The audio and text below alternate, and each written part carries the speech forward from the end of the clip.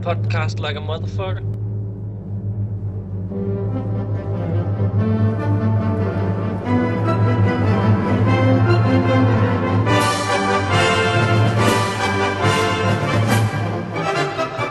Welcome to Hammer Time Podcast, episode number 72. It's Henry P. Miller here, and as usual, I am joined with my co-host Casimir the Swede. Yeah, hello. Actually calling in from Sweden this time. Official Swedish person once again. Yeah, exactly. Filling the, quota for how many Swedish people you need.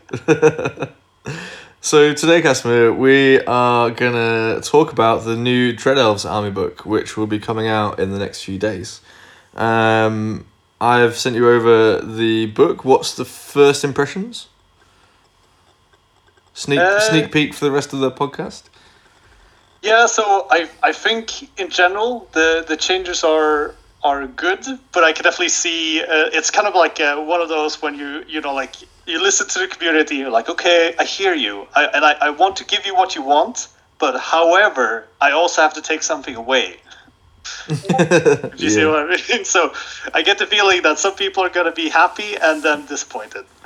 Yeah, I think you're sort of right, but we'll get there. So, first up on the show, we're going to talk a little bit about hobby as usual. So, have you been doing anything on your multiple travels to Sweden? Yeah, so I have actually been hobbying because I have an event coming up, so I actually have to paint balls. I was going to take dwarves again, but then kind of last minute, like a month or so before, I decided to switch and take Vermissworm instead. Because this event is like it's a doubles event, so you play like two people play together with two different armies, so you each play 2,200 points. And when I tried writing 2,200 point lists with dwarves, it was all very boring. I mean, as like opposed to a normal dwarf list, it's not boring. Yeah, I think the thing is that like when you play 4,500, you can get like all the the necessities in. And then you get to like sprinkle in like some fun stuff like crazy characters or flying machines or vengeance seekers. Whereas when it's 2,200 with dwarfs, it's just like, oh, I need some bricks to fill core. I need a battle standard bearer or a general or something. And maybe a copter. And then you're almost done. Like you have like a fighting unit or something. And it was just kind of, I just couldn't get infused about it. So instead I'm playing Vermissworm because then I think you can kind of get away with it a little bit, especially when because of these rules, you're allowed to use each other's general, which you can imagine with Vermissworm can get pretty bent because you play with elves, and then your general is suddenly to split 9 with minimize and reroll. That sounds good, but I guess that's kind of like finding the combos, right? Yeah, to be honest, I think other people will have like much more extreme combos. Like this event is pretty crazy. It's all custom scenarios with like weird maps and like crazy effects. You have like a custom deck of magic cards for each game. So like some games you'll be playing with like flux cards that can like fuck you up or make you really powerful and stuff like this. Cool. So I don't think balance is like the top priority. Really. No, but then I guess it's that kind of event, right? So it doesn't really matter. Yeah, exactly. Just have some fun. Brilliant. And who are you playing with? Yeah, so I'm playing with one of my friends, like a childhood friend who used to play 8th edition with me, called Minus Berry, so Minus Mountain, and he used to play way back. That's a solid name, that is. Yeah, exactly. It's like one of those, like it's very typically Swedish name, but also pretty badass. It's like a hardcore name when you translate it to English. Yeah. Magnus the Mountain. Just poking people's eyes out. Yeah, and what's he playing with? He's playing Sylvan Elves, so I tried to steer him towards, like, I was like, okay, you want to play a faction that has had its LAB, but not an LAB that's like in the phase where everything is changing. So don't pick Vermissworm, for example. And he's like, okay, I hear you. Let me take like the most like difficult to play army that is also pretty shit at the same time. I'm like, yeah, sure, okay, I guess that's what you're playing. I think Sylvan Elves are quite good right now. I'm playing Sylvan Elves at the moment. Yeah, I think like when he started, it was before the patch. Okay. So then it was still looking pretty grim, I think. But post patch, it does seem like it's pretty powerful. But I still think it's kind of difficult as your first army back into the game because it requires a lot of you as a player. Okay, so he's a completely new player since 8th edition? Yeah, exactly. So we played like a few games at 3000. Gonna try to practice a full 4500 today, or not today, but this week before we go to the event. Cool. And then we'll see. Nice. Is it lots of people going? Is it a big event or like a small one? I'm not quite sure. I think it's pretty big for Sweden, but I think that means there's maybe like somewhere around 40 people. But I haven't checked the attendance list recently. Nice. So have you been like painting up stuff for the tournament or? Yeah, so I've like other people, I've realized that the most banned thing in the Vermishorn book is the what are they called? Like the smugglers, Sicarian smugglers, or no, Shadowfur stalkers. That's what they're called. Oh, these are the poison guys. Yeah, so they're not All right. poising anymore. So but first they're like first 82. rant is like Okay, let's hear it. hand bows. Yeah, it can't be AP1 at long range. Only AP1 at short range. And these AP2, no worries. Yeah, all the time. But they are only 8 inches though, so it's a pretty small thing. Like it's powerful, but it's not very long. I've heard that before. So, but like the key, okay, so there's two things that make these like really bent. Like number one is that they cost like nothing to add moles into the unit. So if you're just buying 10, the base size, it's like not like it's like appropriately costed. But it turns out that if you buy 20, it costs like 200 points for 20. So it's like it's just so cheap. And that's to get 40 AP2 shots. Yeah, Is that exactly. like You can get- scout you can and get ambush in and range. vanguard or? So they can deploy from like the tunnel markers, and Okay. they also they're like ambushed on from the tunnel markers, which are like you can place them in your half of the board, and then like one mole needs to be within 3 inches when you ambush on, basically. Okay. So it's not like a completely free ambush, but it is. I mean, if you play with like 4 markers, and then you can place them like in like all across the board, kind of, so you can make sure there will be somewhere to put them up. And you can move them as well, right? No, you can't move when you come up, but you can shoot, which is the But you important can part. move the markers. If you have a magical item, yeah. Okay. Anyway, sorry. So I'd say- you have some of these, or you're painting up some of these? Yeah, so I have a unit of 20 of them. So I had to like paint 10 extra. Those are actually finished. So I painted up the moles I got from Weird Farm. Are they on the P-log? Not yet because I'm lazy. But I just need to stick some grass on them and then I can put them up. Okay. But they were really nice to paint, as you might expect. Like one thing I really like about the 3D sculpted stuff is that usually it's like a little bit bigger than some of the old Games Workshop things, like in terms of faces and hands and stuff. Yeah, the And the detail's a bit detail more. is- Yeah. Yeah, exactly. It's like more defined, so it just makes the painting experience a lot better. Like it's it's less like fiddly and trying to understand what the fuck am I doing here, and more just like just more enjoyable, Yeah, I find that you can really build the layers up a bit better because it's more defined, so you can see it. Whereas like having to like rely on a wash to sort of see where the layers are. Yeah, definitely. And I contrast this to the other thing I've been painting, which is the Grenadiers. So I have a unit of 10 of those as well, because it turns out the throwing weapons are the bend stuff in Vermishorn, I think. They're like Shrimp 6, right? Yeah, String 6, 2 shots, 82 Fuck's flaming. sake. Fuck's sake. So, and those are like models from like I'm not entirely sure, but I think that they were released because I have the original Games Workshop ones in like 85 or 7 or like really like either like early 90s or late 80s, something like that. And it's been the same models the whole time. And I mean, I like them. Like they're not like bad models, but when you paint them, you realize that like the quality of the experience of painting the miniatures has really gotten better since then. I guess when you're comparing like a modern 3D print from like a really nice print shop compared to like 80s GW shitty pewter model, Yeah, exactly. there's like exactly a bit like of that. difference. Okay, are you gonna put these up on the P-log as well? Yeah, exactly. Those I still have to like make some finishing touches. I have like half of them painted, and the other half like I just need to highlight a little bit, but Cool. we're almost done.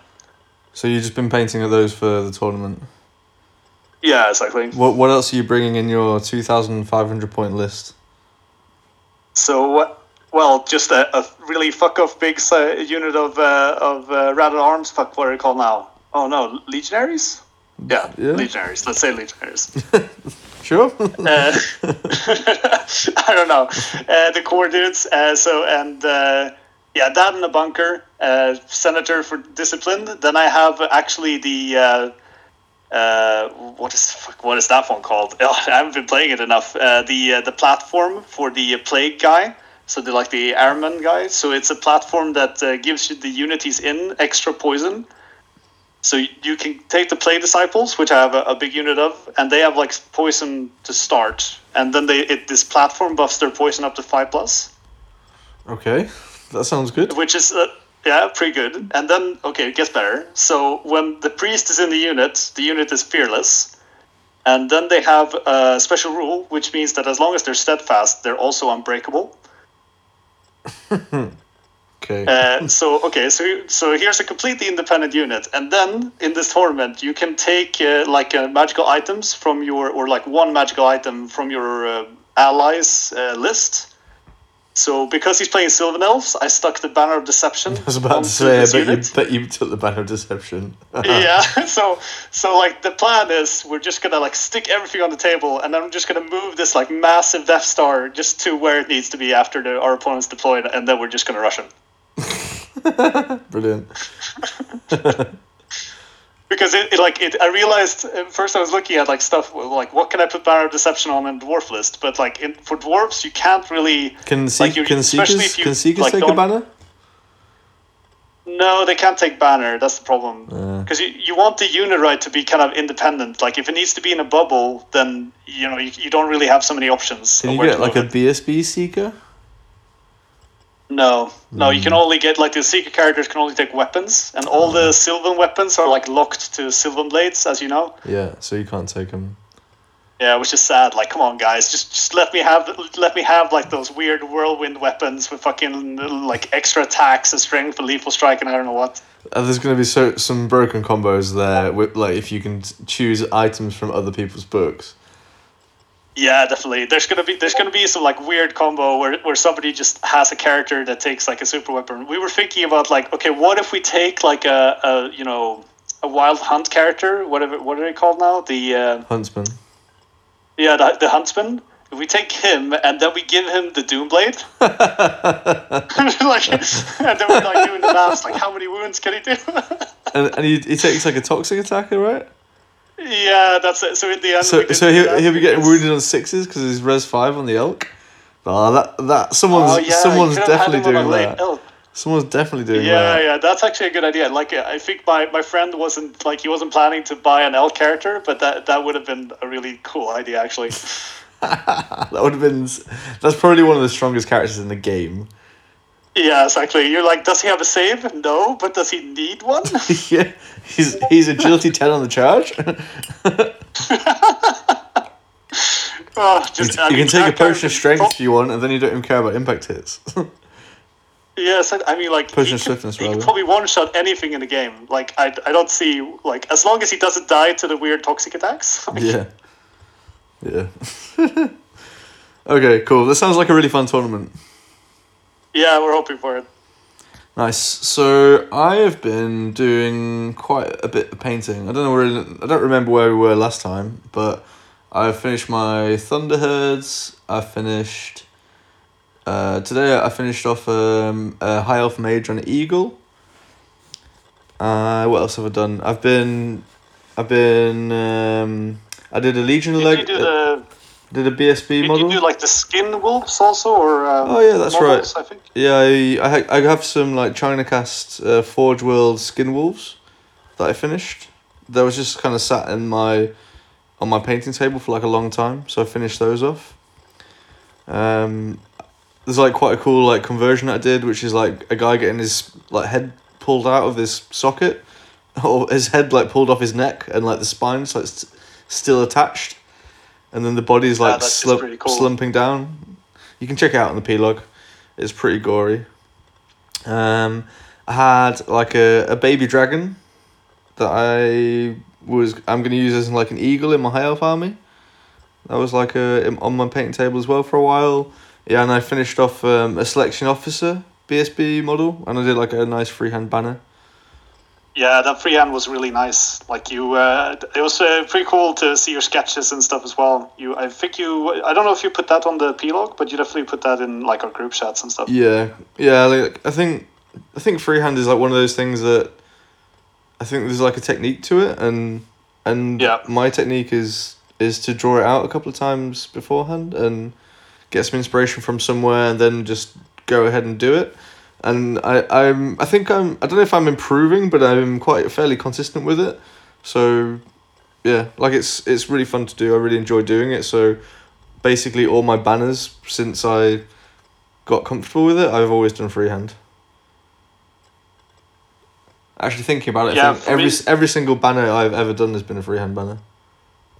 It's pretty cool. Like for me, it's something that I definitely like enjoy it, but it's also one of those things that like it does require some extra effort. So for me, a lot of times it's one of those things where I'm like, oh, I'm gonna put a freehand on this thing, and then you like need to finish it. So you're like, I'll paint everything else first, and then you never come back to it. So yeah. I have like a couple throughout my armies, but definitely not as many as I would want. You should just. I think it's really worth it. It makes the model like so much more interesting, and I think when you put them in the unit, it just looks so cool. Especially if you're doing definitely like quite interesting like motifs and stuff. So yeah, check that one out. It's on the P-log. Give me some comments and stuff like that. Tell me what you think. I think actually something that I really enjoy doing is eyes and freehand. Yeah, I really enjoy eyes as well because it's actually not that hard, and it really like makes a huge difference for the model. Yeah, it does. It really does. Like the owl model that I did, like just doing the eyes on the owl, it like makes it kind of, it sounds a bit dorky, but it kind of makes it come alive a bit. And yeah, definitely. And I think that's it just brings another level. So if you're sort of there on the fence about like going down doing all the eyes on your models, it really brings the models to life a bit when you're actually looking at them. I think it's a must.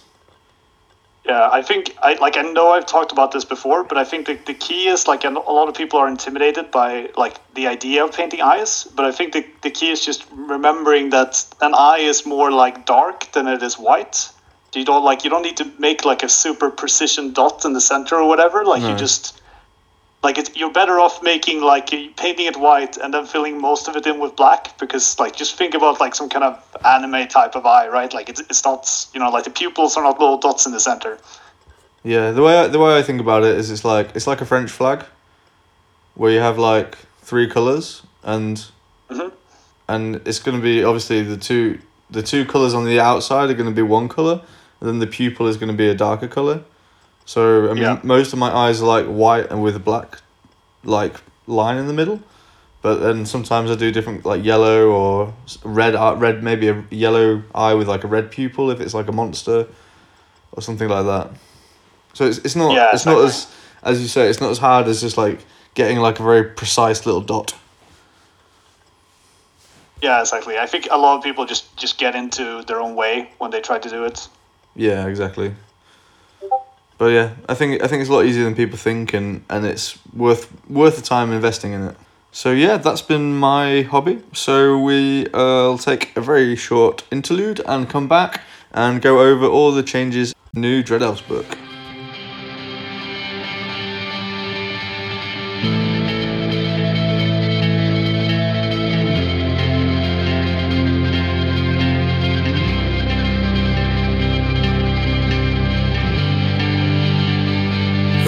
Crystal spear fly true over me.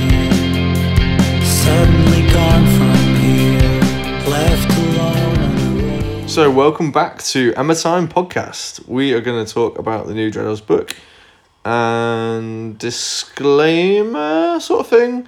I've been working on the book, so I am a bit biased maybe, and I also play Dread Elves. Yeah. So Yeah. But I mean, to be honest, I feel like it's more of an asset here because then you can explain, what you guys thought with some of these changes, which I think is pretty interesting.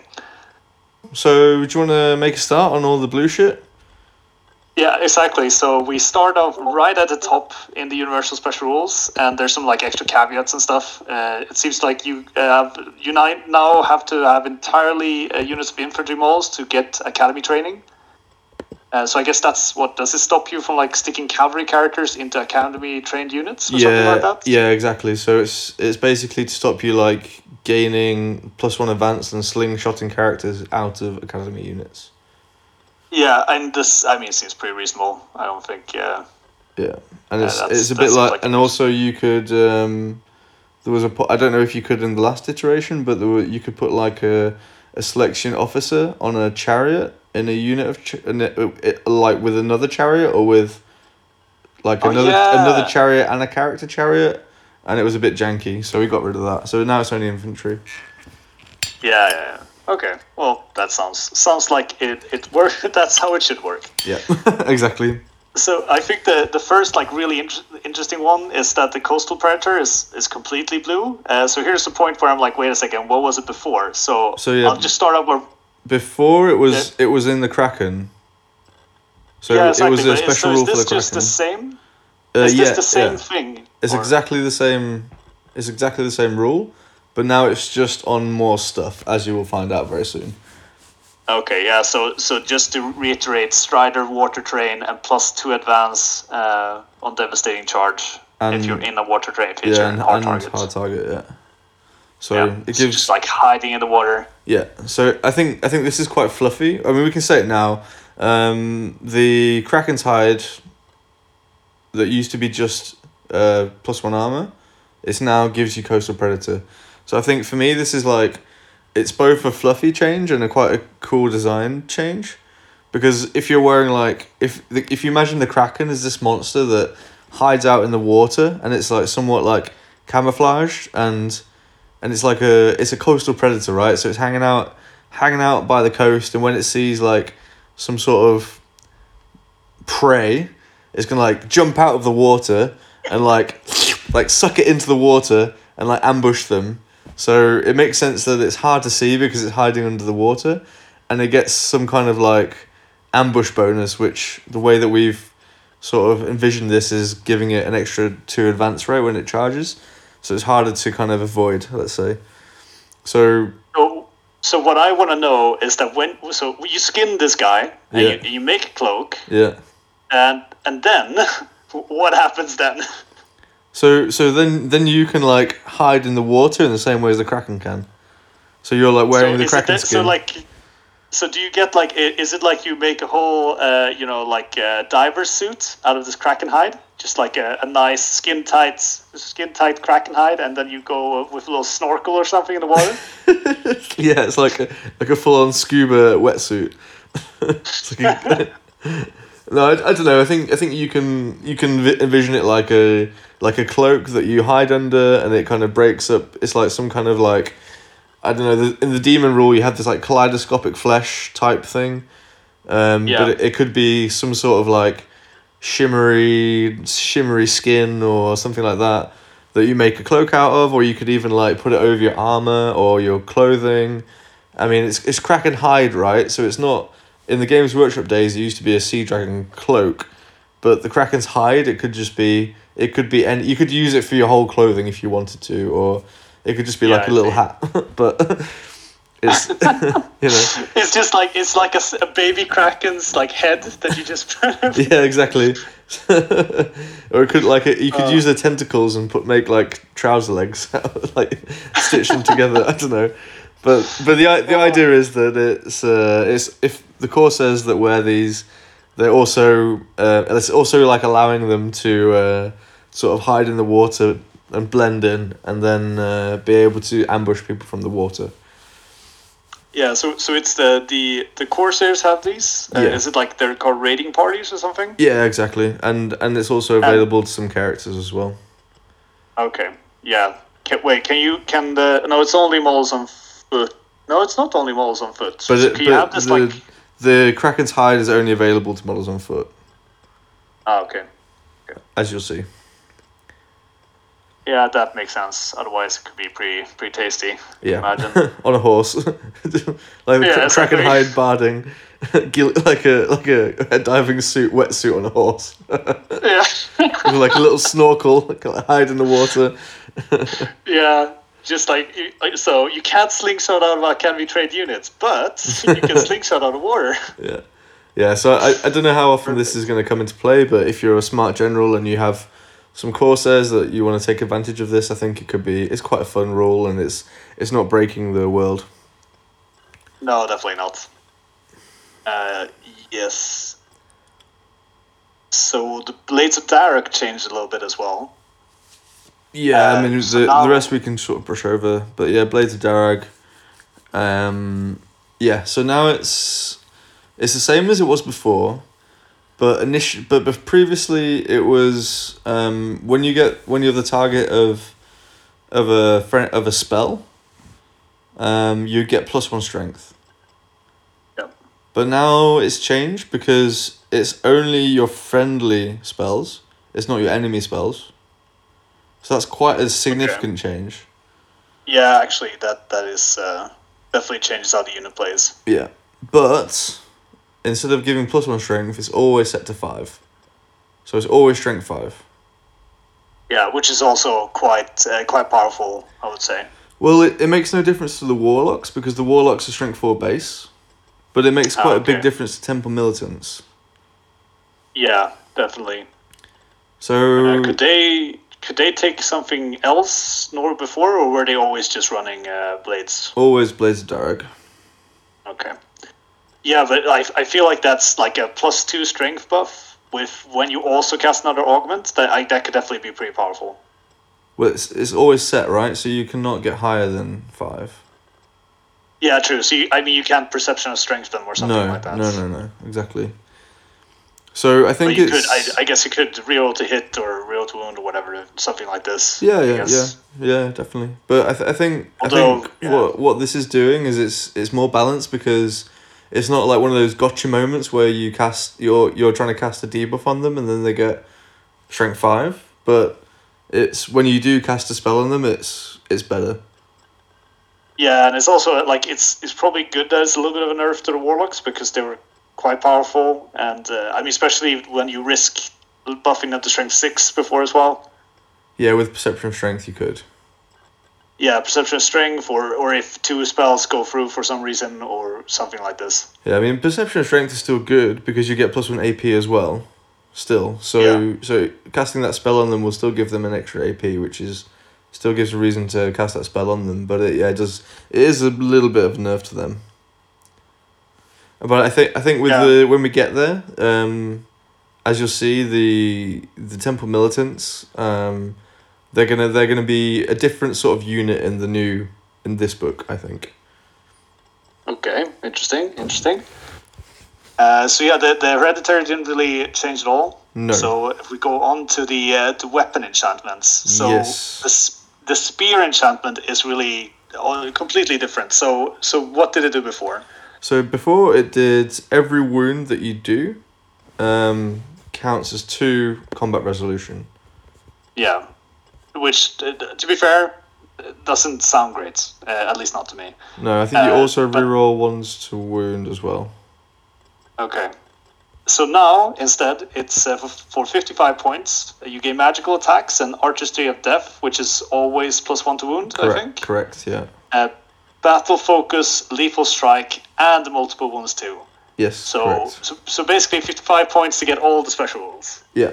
But you have to remember that this is only on a model on foot, and only on a res-free model, and the maximum number of attacks that you can get with this is 3. Yeah, exactly. So it's one of those things that when you read this list of special rules, you're like, holy shit, dude, this is crazy. Like, This all is stuff- good, All yeah. this, all the 6s, multiple wounds, whatever. But yeah, 55 points on 3 attacks. It's I guess the thing is that those 3 attacks always have +1 to hit and always +1 to wound. So I guess the characters are strength 4 usually. Yeah, so it's going to be strength 4 with +1 to wound, and it's Yeah. a spear, so it's going to be AP2 base, AP3 if you get charged. Yeah, so it's basically going to be, like, for the most part, it's probably going to be hitting on 2s and wounding, like, things on maybe 3s or 4s, depending on what it is. Yeah. So it's not crazy, but then it does have, like, a lot of spike potential, and also just, like, I think initially I was like, oh, this could, like, you could really just, like, fuck up a monster or something with this, but then I realized it's Dread Elves, and they don't need help killing monsters, I guess. Yeah, I mean, you could see it as a bit of a deterrent, right? Like, you maybe you're going to think about charging that Killy Lord or that Cowboy into, like, a unit. So I think, Yeah, exactly. for me, this is kind of, it's promoting MMU a bit more than the previous book, because if you're going to invest 55 points in a weapon on a character, you probably want a unit that's, like, solid enough that it's just not going to die to, like, strength 3 shooting. So maybe you're going to put it in a big unit of something, maybe Temple Militants, let's say. Or, like, Judicators or Obsidian Guard or even Spears or auxiliaries. Like, but it's going to be a larger unit. And I think this is sort of promoting MMU because it's a bit more of a deterrent. Because something that MMU struggles with is like tanky cowboys that can just sit in front of, like, 500 point character that will just sit in front of, like, a 800 point unit and just deny it for the whole game. But if you have this, then maybe it's a bit more of a risk. Yeah, true. I think it's gonna, to me, it's gonna live or die on, like, what kind of other, like, protection can you get with this if you take it on a BSB character. Well, you can see opposite, you can get Seal of the Republic, which I think is enough with a spear enchantment. But let's see. So basically, Seal of the Republic is like, when you do wounds, you start to up your armor. So I guess you can go to 1+ eventually with it. Yeah, you need to do 4 wounds. Yeah. Yeah, I guess so. I guess because you're with a spear and you're an elf, so you'll probably be striking first. You'll probably at least be getting, like, a couple of wounds through. Yeah. You would hope, at least. Yeah, you'd hope, right? Yeah. And you could also take a shield, and if you're an officer. Yeah, true. So you'll be starting out on a 4+, and 1 wound gives you a 3+ at least. Yeah. But yeah, it's a bit risky on the first turn if you're, like, hoping to kill some kind of cowboy character. Yeah, but as you say, it's got some spike potential with battle focus as well. So. Yeah. When I look at this, I get the feeling that it's like it might be too expensive at 55 points, but then at the same time, because it's multiple wounds too, like, everything that's multiple wounds is just so devastating against some things. Like, say you're playing against ogres or something, like this, the spear is really, really good because they don't really have a lot of armor. You'll be striking them first. You'll probably go, like, 2+, 3+ base without any buffs, right? And then you have the potential with battle focus to just, like, randomly do 8 wounds or something. Randomly, yeah.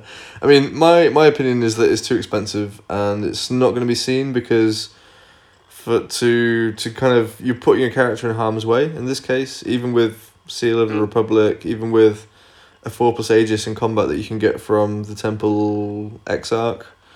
I think it's just a bit too expensive, to be honest. I would probably rather put my, let's say, like, BSB or General on a mount or something like that. I think is more likely, but maybe there will be a use for it. I think it's good. It is good. It is strong, but I think it's a bit too expensive for me. Yeah, I think in general, like, the game, just how the game functions, always promotes putting your characters on mobile mounts, right? So it's always a bit like every time you're taking an infantry character, like, you need a purpose for him or her. Like, it doesn't really, like, it doesn't make sense to just build big infantry characters that maybe don't end up fighting anything. Yeah, exactly. So the next one is Crippling Frost. Before, this was kind of a duelist weapon. It gave +1 strength, and I think it was every hit that you did reduces the enemy model's attacks in a duel, and it was 80 points. Yeah. So before, it was like a duelist weapon, and now it's more of like a unit buff weapon. Yeah, so now it gives you magical attacks, and enemy units in base contact suffer -2 defensive skill. Yeah, and it's 45 points. Yeah, so I guess if you're in a core unit of Dread Elves, it would push the swing things into 2+ to hit rather than 3+, I guess. Yeah, correct. So yeah, so I don't see that you putting this with like anything cooler than just spear guys or temple militants or something. I guess. Yeah, exactly. And this is another way of trying to incentivize people to take foot characters and also incentivize temple militants a bit because we're not really seeing them at all. And I think it's Yeah. also like as you'll see, there's more characters now that can take great weapons. It's not just the prince, so this kind of brings more options to the list building. Yeah, and I think 45 points. I'm trying to think like I think the what is it, defensive skill buffer or probably it's the offensive skill reduction item in UD is also around this price point. So Yeah. I would imagine that seems reasonable. Maybe it's still a bit expensive. I don't know. I quite like this on the dragon. Okay, does it push the dragon to like 3+ or? Yeah, because It's a usually- lot of the time the dragon is only like offensive skill 5. So if you're fighting like elite units, then like if there's 5 or 6, then you're hitting on 4s. So now if you Yeah. have this on the dragon, then the character and the dragon will be hitting on 2s and 3s respectively, which is 45 points. So It's not bad. can you get that on a Beastmaster then? Yeah, now the on the dragon. Beastmaster can also take a great weapon. Hashtag spoiler. Yeah, we'll get there. So what's the what's the Beastmaster's offensive skill? 6, I think. Oh, it's only 5. Yeah, actually. Yeah, So 5. then it's quite a good buy for the Beastmaster. Like since he's only 5. Yeah, I mean, if you don't want, I would probably take Transcendence above this, but it's an option. Yeah, exactly. Transcendence is definitely one of the selling points of the book, I think.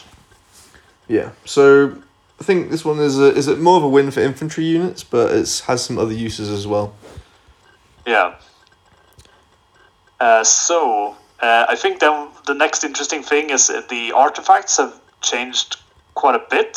So Yes. what is going on here with Morpheus Mirror? It looks So- like it kind of is like the Hereditary or something like this. Yeah, so before, this was one of the items that the community had said they like it, but they want us to tweak it to make it more interesting. So So what did it do before? sorry. So before it did, you just got you got a 5+ Aegis save base, and then for every successful Aegis save, the enemy would take 1 hit with Strength 5 AP 2. Okay, so like a reflection item basically. Yeah, exactly. So and as you sort of hinted to, it's more reflecting the hereditary spell, which is what we wanted it to do, because it's quite a nice sort of a parody, let's say. So now it's you get a 5+ Aegis, but only against melee attacks, not against shooting, because it was seen as okay, maybe it shouldn't happen in like the shooting phase, or against magic. So now it's Yeah, especially if you could have put it on like a flying character or something. yeah, exactly. So D3+1 hits against a war machine could be quite bad, let's say. Yeah.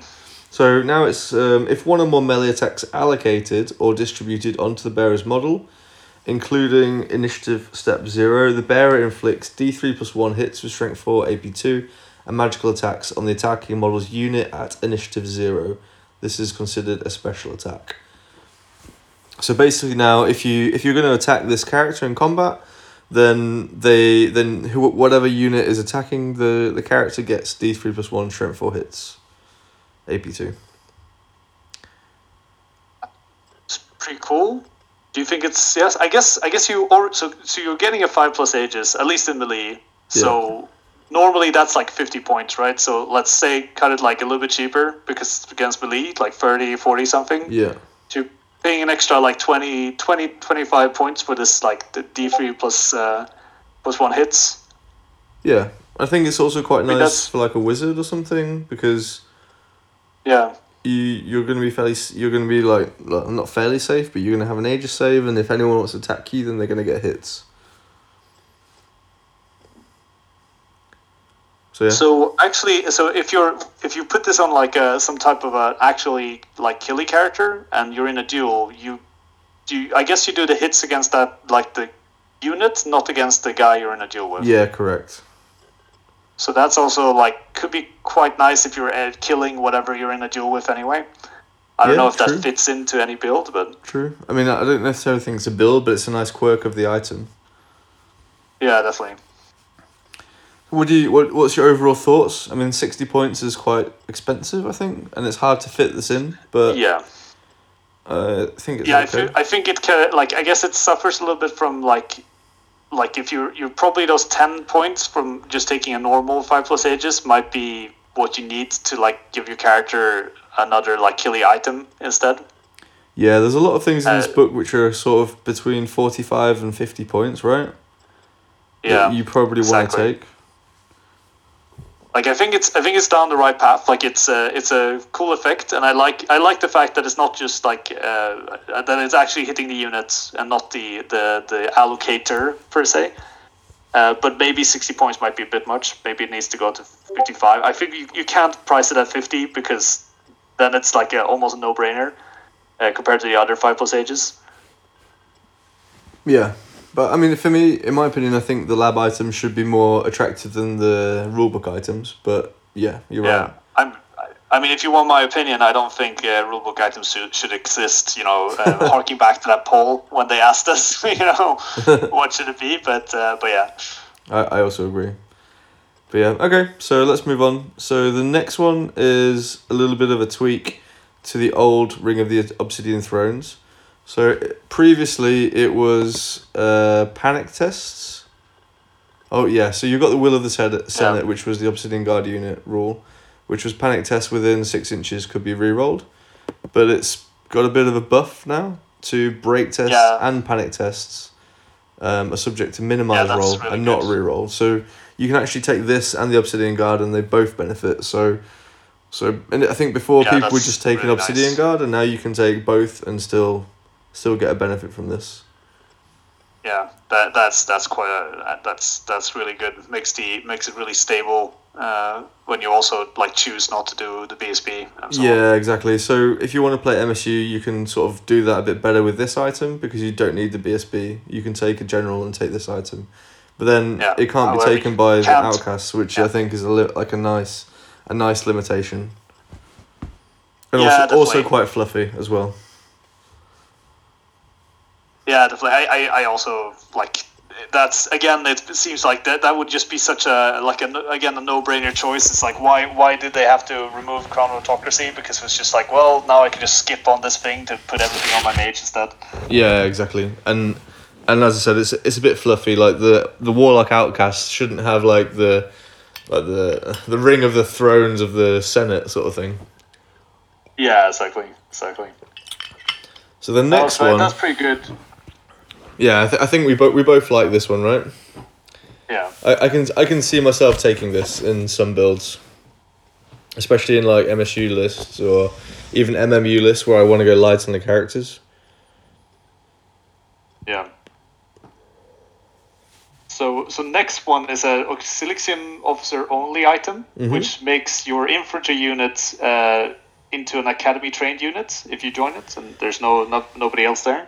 Yeah, I think this is probably the biggest change in the book. So okay, because like to me, so this is purely for temple militants, or No, so the old item gave your unit battle focus, okay, but now this is sort of the old academy banner, but it's only infantry, Yeah, exactly. so you can't take this on a unit of dreadnoughts, unfortunately.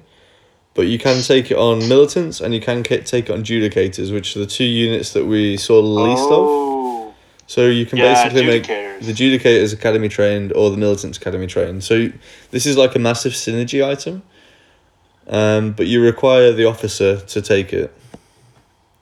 yeah. To be fair, I kind of forgot that Judicators existed in this book because of how rarely you see them. Yeah, exactly, and that's what we want. We're trying to rectify that a little bit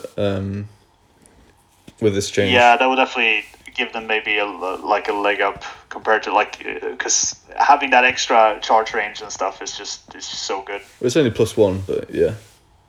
Yeah, but still, +1 makes a big difference for when you're already low movement, or if you it doesn't make a huge difference from 8 to 9 or something, but from 5 to 6, I think is quite a big change. Yeah, I mean you can also combine it with the Swift Stride banner, for example. So yeah.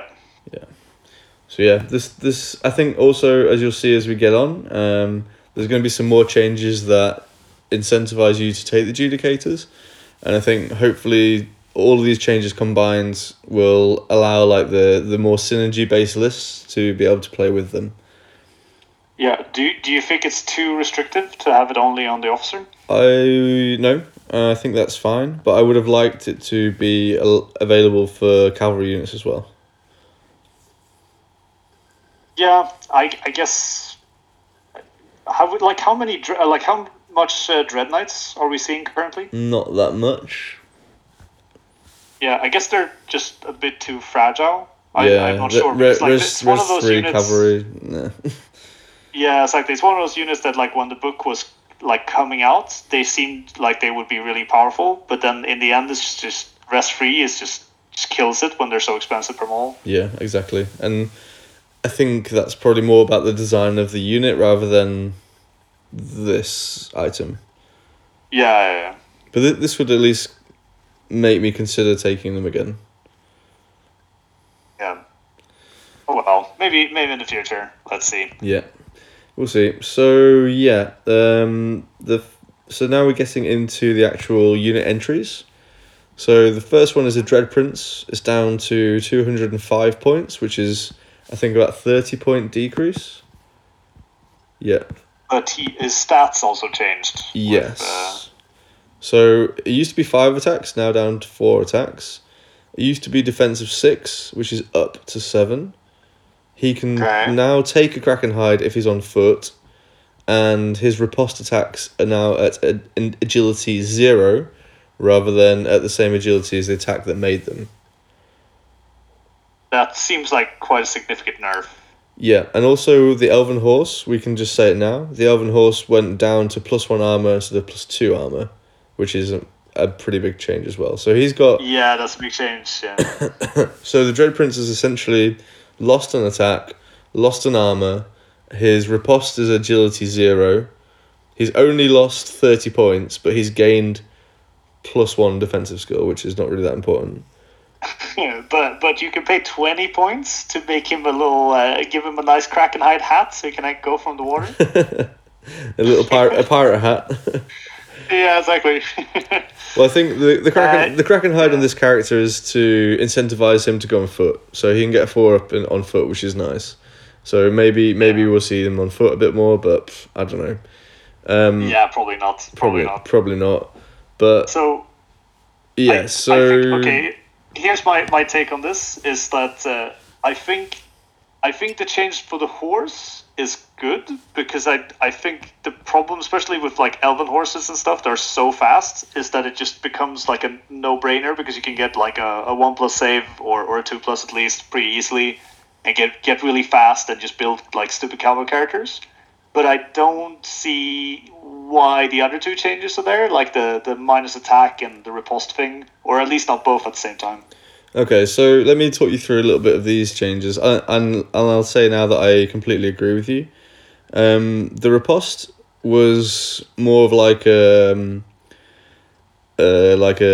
streamlining, or what do you say, a simplification to make it a bit easier to sort of play in the game, because you have things happening at different initiative steps, and it's better just to have everything at agility 0.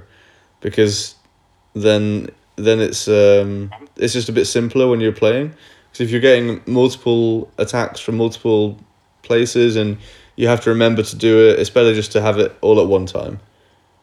Yeah, I see what you mean. I guess I can relate to this, because it does get a little bit like that when you play the Seekers, when you have to interrupt your opponent every time he does anything. Yeah. To roll your attacks. Yeah, so that's the reason for that.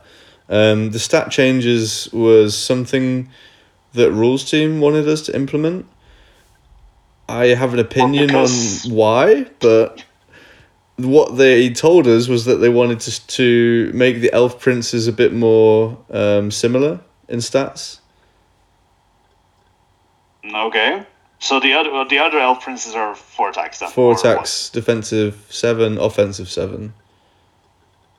So Okay. and Yeah. and discipline. Well, yeah, discipline is different for the other two, but yeah, rules team basically That's- said yes. it needs to be more streamlined with the other elf princes. So But that seems a little bit weird because like isn't the whole point like how to make these elf books different because they're so similar anyway because everything in my is a base profile? in my opinion, yes. Yeah. And we wanted to keep offensive 8 because I mean the Dread Prince is supposed to be the combat focused elf prince. He's not discipline 10 like the Highborn elf one. He's not agility 9 like the Sylvan elf one. So he has to have something to make him stand out. So we fought for offensive 8, but I think it's a bit of a shame that he had to go to 4 attacks because I think at 205 points, I'm not sure. Yeah, but and it's also kind of like sure he can get cheaper, right? But like should he be cheaper? Like do you want like I'd rather him be more elite and cost more. Yeah, exactly. Like I don't know if I want the elf princes to be a dime a dozen, you know? Yeah, exactly. So I'm a bit sad about this change. I think it's a bit of a shame that we lost a bit of. I think we feel like we lost a bit of character on this. Like defensive 6, offensive 8 was like differentiating him to show that he's like offensively focused. He wants to kill people. 5 attacks shows that he's trained like much more than the other elf princes, and as Alex likes to say, he's really good at killing stuff. Yeah, but also that he's like, I mean that this character is like really ruthless, like all out defense, all out offense, like just low skill, like low defensive skill, but just like a lot of attacks and shit like that. Yeah, so I think it's a bit of a shame that we lost that, but that was rules team's decision, and that's what happened. Okay, but yeah, I think the horse thing is good though. Just because, yeah, me too. At least the Dread Elf list that I've been seeing disproportionately had like 1 or 2 like cowboy characters, and if balance aside, I don't think that's just not like good for the game. And I think that you never saw the Raptor, and the Raptor still gives +2 armor. So if you really want the armor, you can take the Raptor, and if you want the speed, you can take the horse. And now you have a decision. Whereas before, you'd always just take the horse. Yeah, exactly, and it makes sense, right? Like, I mean, I think that was kind of what it was like way back in some old edition of Warhammer as well. Like, you could like take some kind of slower mount that was more tanky, or you could take the agile one, and you're a little bit more vulnerable. Yeah, exactly. So, I like that change as well, but I think it's a bit of a shame that we had to take the attack away from the prince. I get the feeling that you're going to see a lot less of these, just at least initially, while people are mourning, Yeah, I'm not really sure. I think at 4 attacks, like, is it even that scary anymore? No, I mean, yeah, I don't know. I mean, it's a one attack, but it does make quite a big difference. Yeah, it definitely does. Like, he does still hit most things on 2+, or basically everything on 2+. And I guess you can still like give him Transcendence and stuff like that, but it's still like maximum 4 wounds or combat rest. So yeah. So we'll see, but I think you probably see a price decrease, which, as you say, is gonna make it feel less special. I'd rather rather go the other way and give it a buff, but yeah. So we'll see. Beastmaster. There's been a few points changes. He no longer gets Kraken hides as base. So, okay, but can he buy it? No, he can't have Kraken hide anymore. Why? So we were told that the Kraken hide, because it's giving an extra armor, and Dread Elves don't have a strength in armor. They weren't allowed widespread access to 4+ armor save base. Even though it's only on foot, and a Res 3 character, we weren't allowed access to 4+ ham save for our characters. But surely we have background-driven design, and if anybody should have skinned the Kraken, it would be the Beastmaster. Well, right? I mean, I disagree a little bit. I think Okay. I think it makes more sense that the officer and the Dread Prince would skin the Kraken, because these are going to be the two characters that are actually going out on Corsair missions, whereas a Beastmaster, he's probably more focused on staying at home training the beasts, let's say, rather than going out and actually capturing them. That's more the job for the Corsairs and the hunters. So what you mean is that the Beastmaster, he likes the Kraken, so they're his friends? So he Yeah, doesn't really want to maybe he doesn't want to kill the Kraken and skin them. He just actually wants to train them. Yeah, it's like they just wants the buddies. It's like he's friends. his He's friends Pokemon. with the Saurians, like the eco-terrorist Saurians and so on, just like saving the environment, saving the He's- beasts. Beastmaster's eco warrior. Yeah, definitely. Yeah, so we essentially had to make a choice with which characters we wanted to have them, and we felt that the Beastmaster, he's also going to be mounted 9 times out of 10, so he needs the Kraken hide a lot less, even though he can't. Yeah, it doesn't really matter. Yeah, so that was more the decision there, but yeah, the reason that we got rid of it was because we got told that we couldn't have all the characters having access to it, which, yeah, again, as you said, was a bit of a weird thing, but yeah. Yeah, but now he can take a great weapon, which is really nice. He can take a great weapon now, which is also nice. And as as you'll see, as we go through the next couple of characters, something that we wanted to do was to expand the list building options, because before, the characters, they could only take certain weapons, and this was quite background driven. Like, you'll notice that the Beastmaster and the Prince, neither of them can take a spear, and that's because the spear is like the weapon of the lowborn in the Dread Elf Society. So these are the two like nobility characters, and they wouldn't like debase themselves by wielding like the weapon of the lower classes. Yeah, but at the same time, we wanted to kind of open up the options a bit so that you could use the weapon enchantments in the book for more than just one character. Yeah, I think that's probably good, because I remember when the book was first released, and it did kind of feel like the list building was a little bit on rails. Yeah, For exactly. the characters. So, and that's Like, really one of the something most that we fun wanted to change. things about one of the most fun things about Night Age is being able to fiddle around with characters, I think, in list building. Yeah, exactly, and that's something that we were aware of, and we wanted to address with this update. Yeah, and there's also a lot of price changes for the mounts and stuff. I don't know if things got expensiver or cheaper. Well, the horse should have got cheaper because it was less armor. Let me just have a quick look. So the Raptor went up in price for some reason. So the Beastmaster went down 20 points. The Raptor went up. maybe it's The Raptor went compensating. up 10. The Chariot went up 10. The Pegasus went up 10. The Manticore went up 10. So he basically got 10 points cheaper if he's on foot, and 20 points cheaper if he's on foot and 10 points cheaper if he's mounted.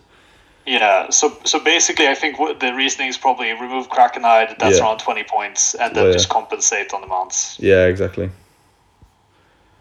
So the next one is the Selection Officer. I think he also got a little bit cheaper. No, 5 points more expensive. But now he's got a little bit different Academy Train Tactician rule. So now Academy Train units joined by the model and Academy Train units within commanding presence of the model count as being within 8 inches of another Academy Train unit. It's just a wording thing. Oh, okay. It was a wording thing. Okay. Yeah. I guess technically you could buy him the Crown of Autocracy and make it 15, but I don't recommend that. Yeah, so yeah, that one's just a wording change. He can now take a Krakenhide if he's on foot. Oh, he could do that anyway, but it's just clarifying that on foot only. And he can now take a great weapon, which is, as we talked about, is just to open up the list building options. Yeah, cool.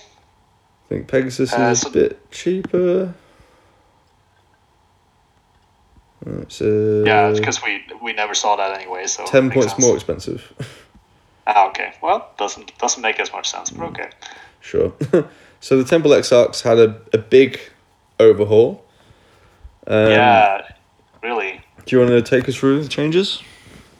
Yeah. So okay. So they are now fearless, but they lost Battle Oracle. So that was the distracting one.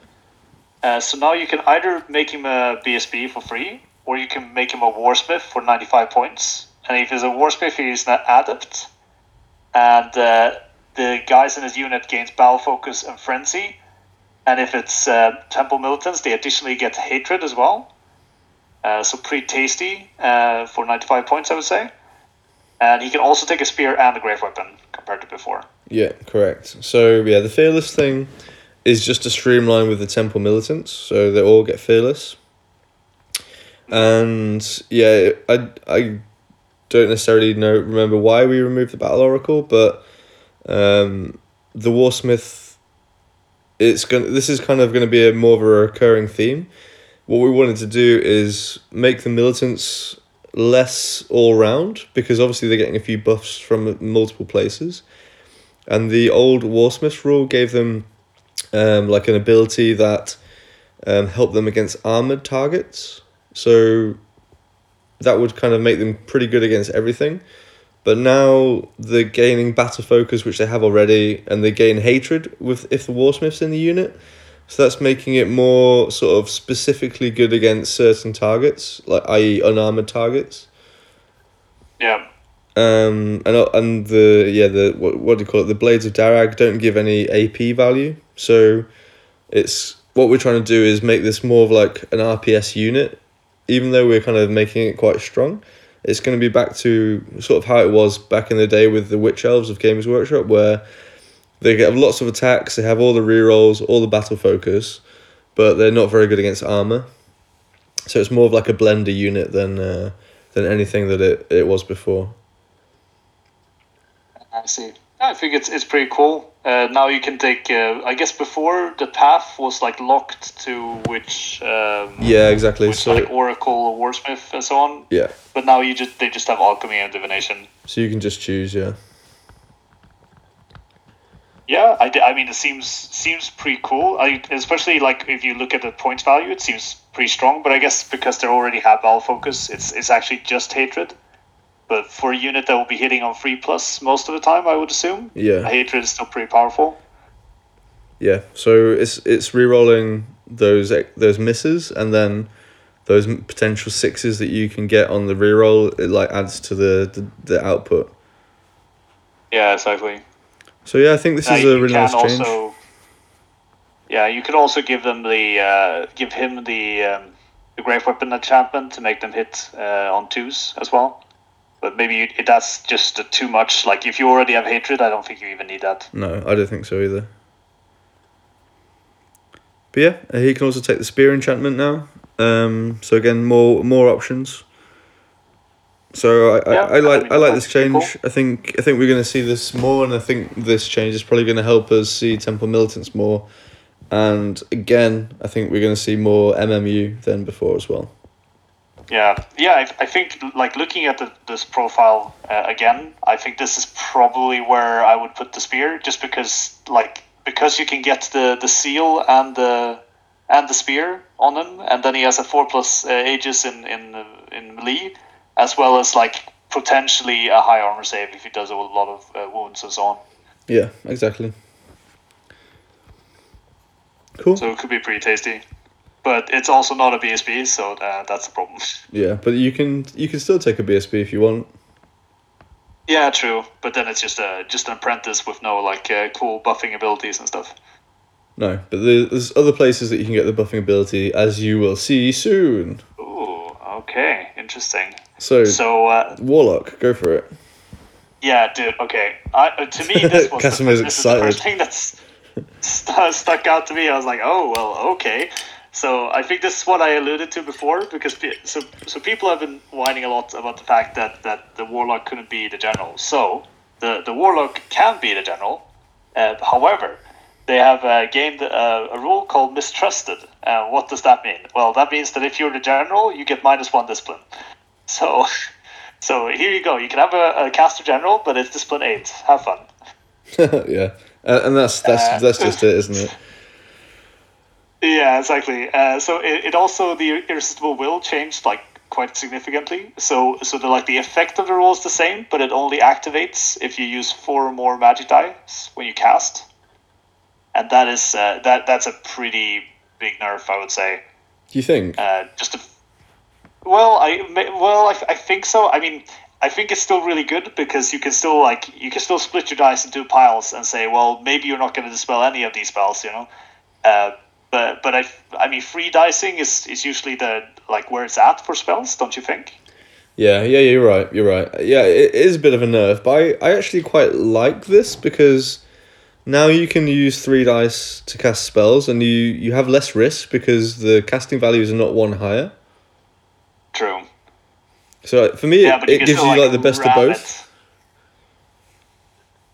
But yeah, you can still ram it down people's throat. But then if you want to do a trick or magic phase, you can do that easier. Yeah, true. So, and you don't get fucked by dwarves as much. Yeah. Playing. Yeah, exactly. That was the best. The old rule was really good because the elf player would really have to think about it, because +2 casting value to your spells when you're trying to do 2 or 3 dice it makes a big difference. Yeah, and as you say, I think when you're trying to do 2 or 3 dice per spell, I think a path like Cosmology, this makes it much easier to do that because the casting values are generally less, and you're trying to cast 3 or 4 spells in each phase.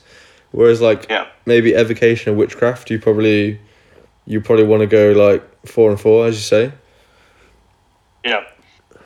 So I think it's a good change.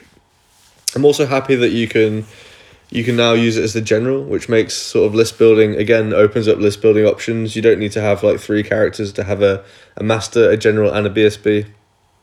Yeah, I guess specifically for MSU, this makes a huge difference for list building, because you don't really need the discipline 9 general anyway if you're going to spread out your units and so on. Yeah, I think as well it's also going to help the dragon, on the Warlock dragon, come back into play, because it's quite hard to fit all the characters that you wanted in when you have to take a dragon at 400 points as well. So I think it's a really good change in general. Yeah, is it worth it on the dragon? I guess your model is going to be somewhere around 900 to 1,000 points if you put it on a dragon. Yeah, potentially. Yeah, I'm just thinking if you get enough, enough options compared to just having a fighting guy on a dragon. I mean, I play regularly with mages on dragons in all my other elf armies, so yeah, I don't see any reason why I wouldn't do it on. But are they elves as well? Are they the general at that point? Yeah, probably right. I mean, not necessarily, but you could take a guy and a dragon and then a BSB, whereas before you used to have to take a guy and a dragon, a general, and a BSB. Yeah. Okay, I see what you mean. So it just makes it easier to fit in the army. Yeah. But yeah, this is a really good change, I think. And I think we can just say in general that a lot of the changes are around the characters, because the characters were seen as something that was quite cookie cutter and very, as you say, on the railroad tracks. You couldn't really deviate from what we had laid out for you. But now you can. Now there's lots of options. Now there's lots of character builds. Now you can really get into list building and try some fun stuff out. And I hope that comes across in the changes. And I think that was definitely a goal of this patch. Yeah, I think you've succeeded there. We'll see what people think, especially in regard to these kind of things where it's you could do it, but actually not well, kind of thing. I get the feeling that you'll have a few unhappy campers, but you can't make everyone happy. But I think it's probably good. Yeah, exactly. And I also think it's a good move to reduce the amount of effective generals that are also Wizard Masters and stuff like this. Yeah, exactly. So character mounts, as we said, the Elven Horse has gone down 1 armor, but otherwise no changes. Yeah. So onto the units, the Temple Militants lost all light armor, which whatever, I guess. Yeah, But we otherwise got just the same. told that maybe Temple Militants were slightly too elite. We had to bring them down some way, and that was what we chose to do, basically. Oh, that's I lost so much eliteness. My 6+ save. Yeah, I was like honestly, I mean, for me, the models I have some armor on, so it would be nice if they had armor, but I really don't mind that much. If that's what it needs No. to get to press, then let's just do it. Yeah, exactly. Like, I don't think anybody's gonna cry river about that. Yeah, not significant. So raiding party, we got a lot of changes here. Yeah. Here, this is it's very different. So first of all, you can take them up to 30 moles now, and they have a new or at least rewritten rule called Ruthless Slavers. Go for it. So what it does now is that standard infantry or cavalry units in base contact with this unit suffer -1 discipline. In addition, they must take a fear test at the start of each round of combat. Models that are immune to the effects of fear are immune to Ruthless Slavers. Blah blah blah. And Ruthless Slavers are not immune to fear. So basically, they cause fear, but they don't ignore fear. No, they don't cause fear. Or? No, they don't cause fear. But what does the take a fear test mean then? Well, you have to take a fear test. Yeah, so this is what I mean. You mean that they do? Well, like they kind of have the effects of causing fear. I'll tell you why it's a little bit. Maybe we've written it wrong. Like after you finish trying to work it out. Okay, because I'll continue working out. So from my reading, it's like you're fighting standard infantry. They get -1 discipline. That's just like fear, and then they have to take a fear test, just like fear. However, the slaver, don't ignore the effects of fear back at me, I guess. Correct. So. Okay. Yeah. So you're right. You're right. But this is really sneaky good, because if you put them within range of the Effigy of Dread, for example, or you put a unit like the what's it called, the Mask of the Warcrow in the unit, then they cause fear. So they cause fear, which gives -1 discipline, and then they give -1 discipline. So you can stack the effects up. Yeah, that's pretty neat. But you only need to take 1 fear test? Correct, yeah. Okay, yeah. Okay, it would be funny if you had to just double up on that as well. Yeah. Yeah, that sounds pretty good. Like -2 discipline is definitely powerful. Yeah, and then maybe now read the Corsair rule. Yes, okay, so if you take Corsair, you gain Krakatine power weapons, and then in the first round of combat, fear tests caused by fear from Ruthless Slavers are subject to maximize roll. That's really good. Yeah. That is really good, actually. This is like the Vermin Swarm Killer unit all of a sudden. But it's okay. There's a few kind of like, it's good, but like okay. These are like Res 3 elves with a 5+ save. They're light troops. They're not. They're ranked, right? They're not. They're not skirmish, but they're light troops. They're not going to be steadfast. All fear does, if you fail it, is give -1 to be hit and +1 to hit. And these are like offensive 5 +1 to hit anyway. And -1 to hit is not like a big deal. No, I see what you mean. And I guess from my perspective, the thing. Okay. And it's only against standard-sized. And sure. Half the armies in the game don't care about fear. Yeah. I mean, like it's definitely like not bent, but I can definitely see that. Like if you say you stack fear somehow, and then you're forcing people to take -2 discipline steadfast checks if they lose combat, that is still like, it's not one of those game-breaking things. Only for standard-sized cavalry. Infantry and cavalry. Yeah, but it can still it still can be quite a good trick, I think, especially like for elves to break like ranked units that are just not going to lose steadfast in a hurry.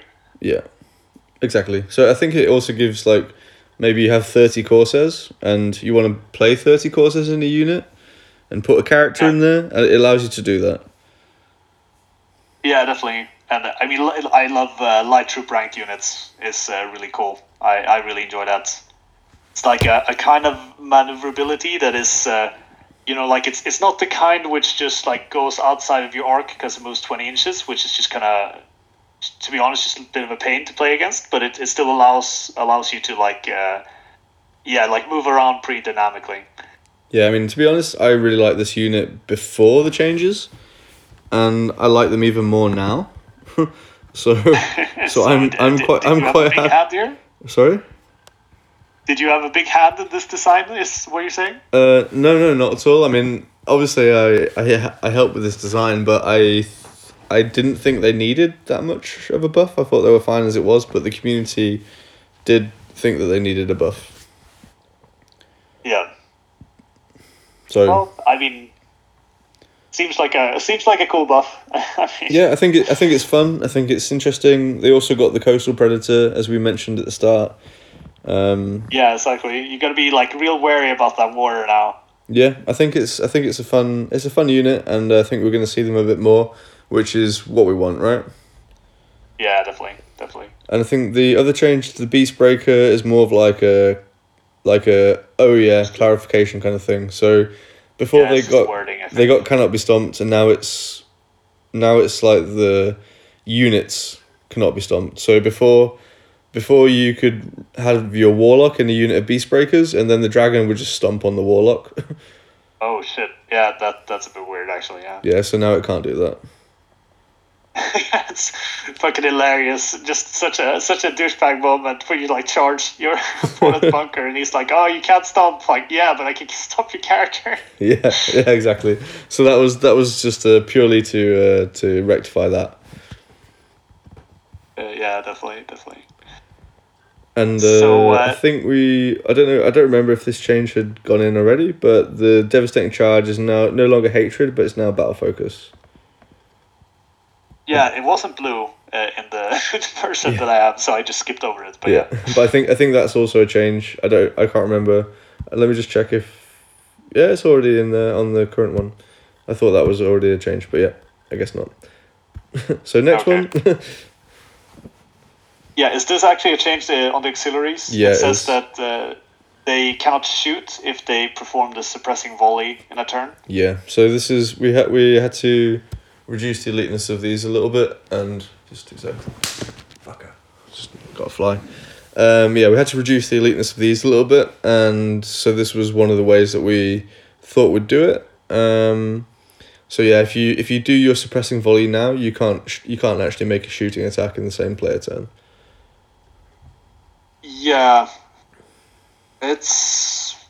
I guess in the sense that they were really, or they are still probably a very powerful unit. It's probably a decent change. I just wonder if you will suppressing volley very often, because the shooting is quite good. Yeah, my opinion is that we should just remove the rule, because I think they're fine without it. Yeah, exactly. I think this is like a Dwarven Hold / Vermin Swarm rules bloat question. Like, they don't need it. I think we should just get rid of it, to be honest. But let's just take one step at a time and make it weaker, and then if no one uses it, we can just axe it in the next update. Yeah, exactly. I think one should always kind of like, with these rules, they're like, oh, this is like a fluffy rule, we want to represent something, but if it doesn't do anything, then does it like, yeah, do you need it to be there, kind of? Yeah. So we'll see. I think it's a change in the right direction, but I think we could just remove this and it would be fine. Yeah, and then so is this the Shadow Riders? I don't know if this is actually a change, but if you give them crossbows, they don't count towards core. Yeah, so this is quite a significant change. So before, it was units that were 8 or more models counted as core, but now they're 5 to 10 models. And if you give them a crossbow, they're now raiders instead of core. So you can basically means that you can have five strong units in core, but they're not going to have crossbows. And if you want crossbows, then they go to special or raiders. Oh, I can see some really a lot of wine coming for this one. Oof. It's gonna be a certain someone named Frass who might be a little bit sad about this change. No, he's been moaning for fucking years that he wants five units of 5 in core. Yeah, well, I mean, I'm pretty sure he meant with crossbows though. Well, he didn't say that, did he? No, but I think this change. Frass, remember next time specify when you whine. This change is more to limit the core shooting in general. There's too many lists basically taking like 3 times 8 Shadow Riders in core, and I think that's quite powerful, to be honest. So this was a change to in attempt to like rectify that a little bit and sort of reduce the overall like avoidance shooting in the army in general. Yeah, I can see that. Having played against it a few times, it is really quite powerful. So we're going to come back after the break and talk a bit about the special section. Ghost running away with the pie. Disappear in the sun. All gone. All gone. It took a while. So welcome back to Hammer Time Podcast. We had a bit of technical difficulties going on in the background, and I'm going to have to record a little bit in here, just posthumously. So we're going to go straight in with a special section. The first unit that's had a rather drastic change is the Warlock Acolytes. So they've lost 5 points, which isn't really that much considering what they've actually lost. And they've also lost their Aegis save in melee. So they still have a 5+ Aegis, but they no longer get the 4+ in melee. I don't know. I think this is a little bit maybe of the syndrome where they were really good and people were taking them specifically with the Princess, and now they just like slammed a little bit too much, or maybe, I don't know. It's probably still a good unit, still like a powerful fast cam unit with an Aegis save. Yeah, I think they're still okay. I think that maybe the additional models needs to go down substantially.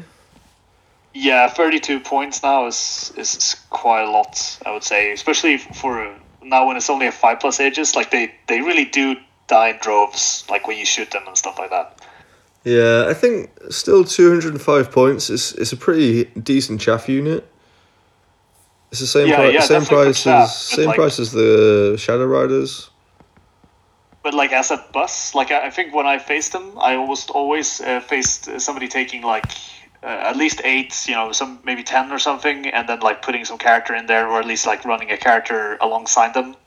I guess that might be a little bit less attractive now. Yeah, I think so as well. I think that we're not going to see that anymore.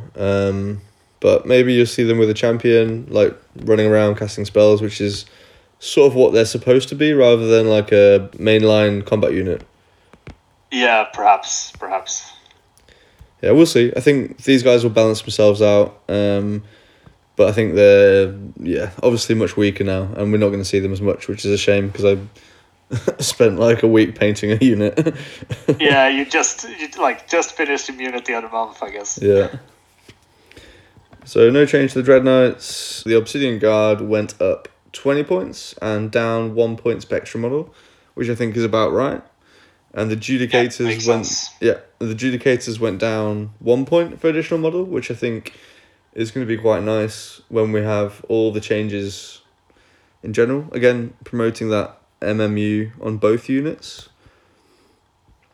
Yeah, definitely. Harpies, no changes. So the Gorgons had fairly significant price change. Yeah, what is it? 5 points base and 20 points per extra model. Yeah. So for unit 3, that's a hefty 45 points. Yeah, so 440 points now for a unit of 3, which is maybe a bit expensive. I don't know what you think. Yeah, I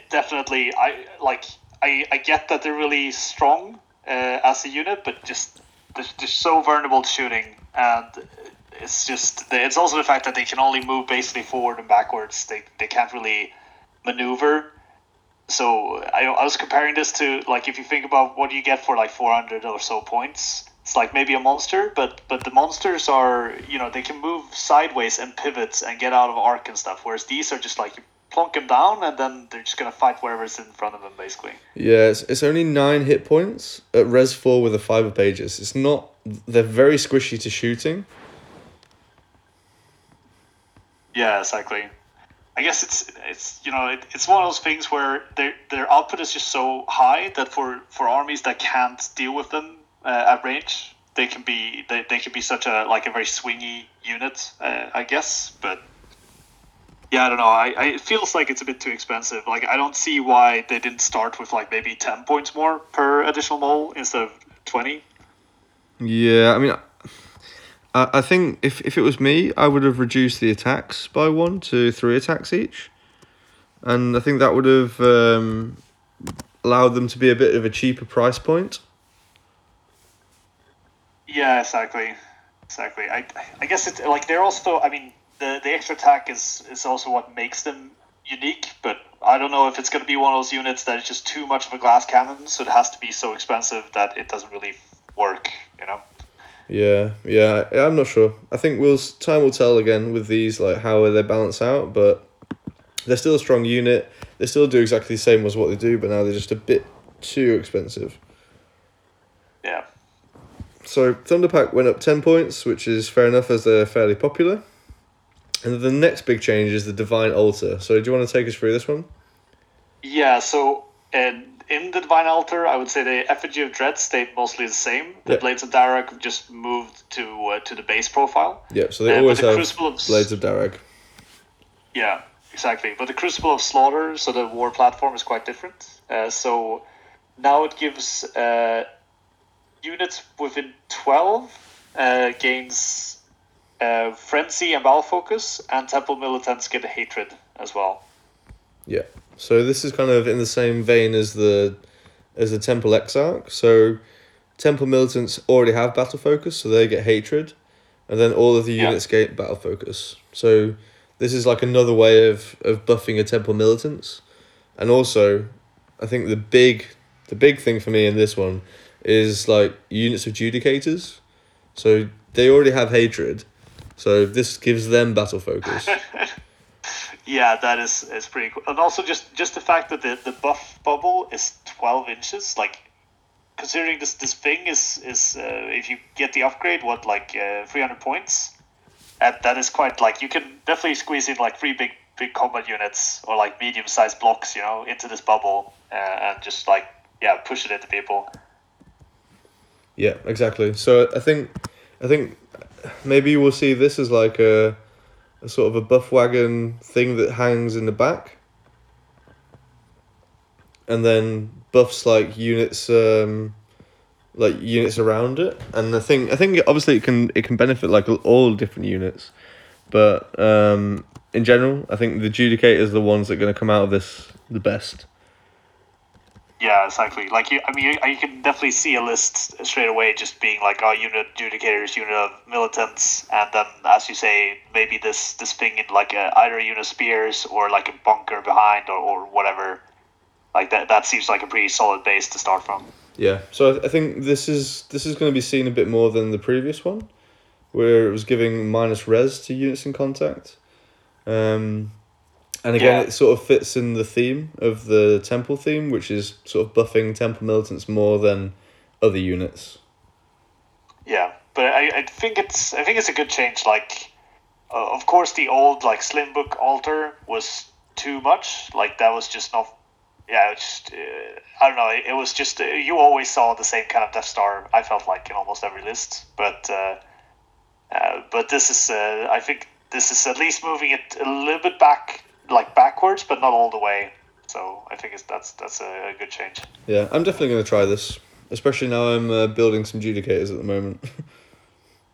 Yeah, do you have what mole do you have for this, or do you have a mole? Yeah, I have the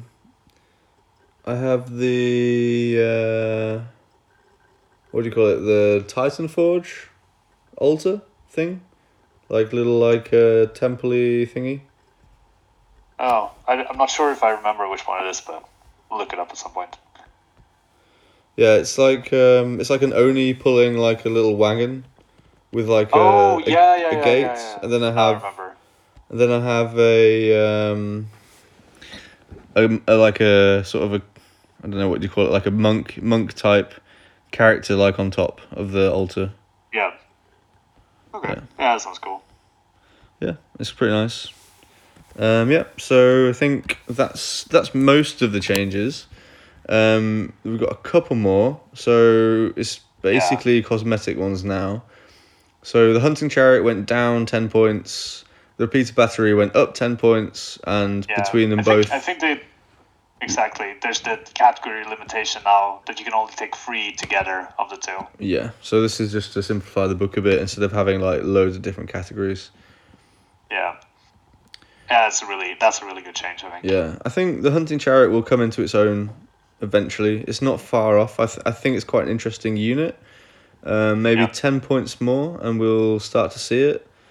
Or maybe one small buff here or there, maybe strength 5 shooting or something like that, and then we will start to see range. it. Yeah, exactly. And then the Kraken went. I think the Kraken and the Hydra probably both went down 5 or 10 points. Let's just have a quick look. Yeah, both went down 5 points, and the Mist Leviathan also went down a few points. So that's it. Okay. What do you think? So overall, I would say overall I think the changes are good. I think there's some like much needed nerfs. It's kind of maybe some of them are going too far, but it remains to be seen. I think this is the kind of book where, because it's so mobile and because it has like, you know, both good shooting and good combat, it's like just in like how the base design, you know, what's it called, lends the books to like achieving pretty well in tournaments and stuff like that, which I think we've seen. So I don't think even though there's been some like hefty nerfs, I don't think that's like gonna push it out of all contention or something like this. And I do think that like some of the changes in the list building is really good. Yeah, I agree, and that was kind of the whole premise behind this update, was to open up options for list building while sort of nerfing those things that were not as good and increasing those things that were maybe, yeah, you know what I mean, nerfing the things that were too good and increasing the things that were not as good. So, but I think for me, one of my objectives for this update was to really open up list building options, especially in the character section, just to try and promote the different builds and give more options in that like list building part of the game. Yeah, definitely. It seems like you guys have done that, and I guess it remains to be seen what kind of builds people come up with, or like if it solidifies into a very like specific build or not. But at least from a start, there's some more options. Yeah, and I think that this is probably going to be the ETC Dread Elves now. So I think the power level of the book should be, I'd say it's a little bit less than before, but maybe the options bring out some new builds that will open up some interesting stuff. Yeah, I would say that the standard build from before is probably quite a bit worse than before, but I don't think that, like, probably what that means is that people are just going to shift to slightly different builds that are probably going to be quite powerful as well. Yeah, I think we're going to see more infantry, and that's good. I think we're going to see more like foot characters, and that's good. Maybe some more dragons and things like that. Yeah, dragons. The game needs more dragons. Yeah, I definitely want to try like a monster mash list. I need to build me a Mist Leviathan. Oh yeah, just like a shit ton of tentacles. Yeah, I've got like the Lord of the Rings Watcher in the Water model from China. Oh, you do? Yeah. Okay. Isn't that like a major pain because the tentacles are so really long and fragile and stuff? Honestly, dude, I don't know how I'm gonna do this. I'm gonna make it like stand. I want to make it hover, so I don't know how I'm gonna do it. I'm gonna put it upside down and all the. I don't know. Maybe you just need like a solid thick metal rod in the middle or something. Nah, we don't. I don't do metal rods. Breaks immersion. Okay. So here's my suggestion. You know how Matt's tentacles, they come up out of the ground on his retro ones. Yeah. Like you just need to do that, but they need to come out of the sky instead. Yeah. Exactly. So just like I'm just like imagining, Patrick's sky sloop, which was like a chariot of cotton wool, like just a cloud of cotton wool with tentacles coming out of it. Ah, yeah, exactly. I just get one big ball of cotton wool and just put the tentacles out of it and attach it. Yeah, exactly. Attach it like with magnets or something, so it hovers. Yeah. That might be quite a cool Perfect. idea. Maglev Mist Leviathan. Wow, like really high tech night vision armies right here. Yeah. Yeah, I think that's about it. So let us know what you think about the Dread Elves book. Yeah, reach us at AmberTimeDK on Twitter as well, and at Casper the Swede and Henry Kimler on the forum. Thanks, and we will see you on the next one.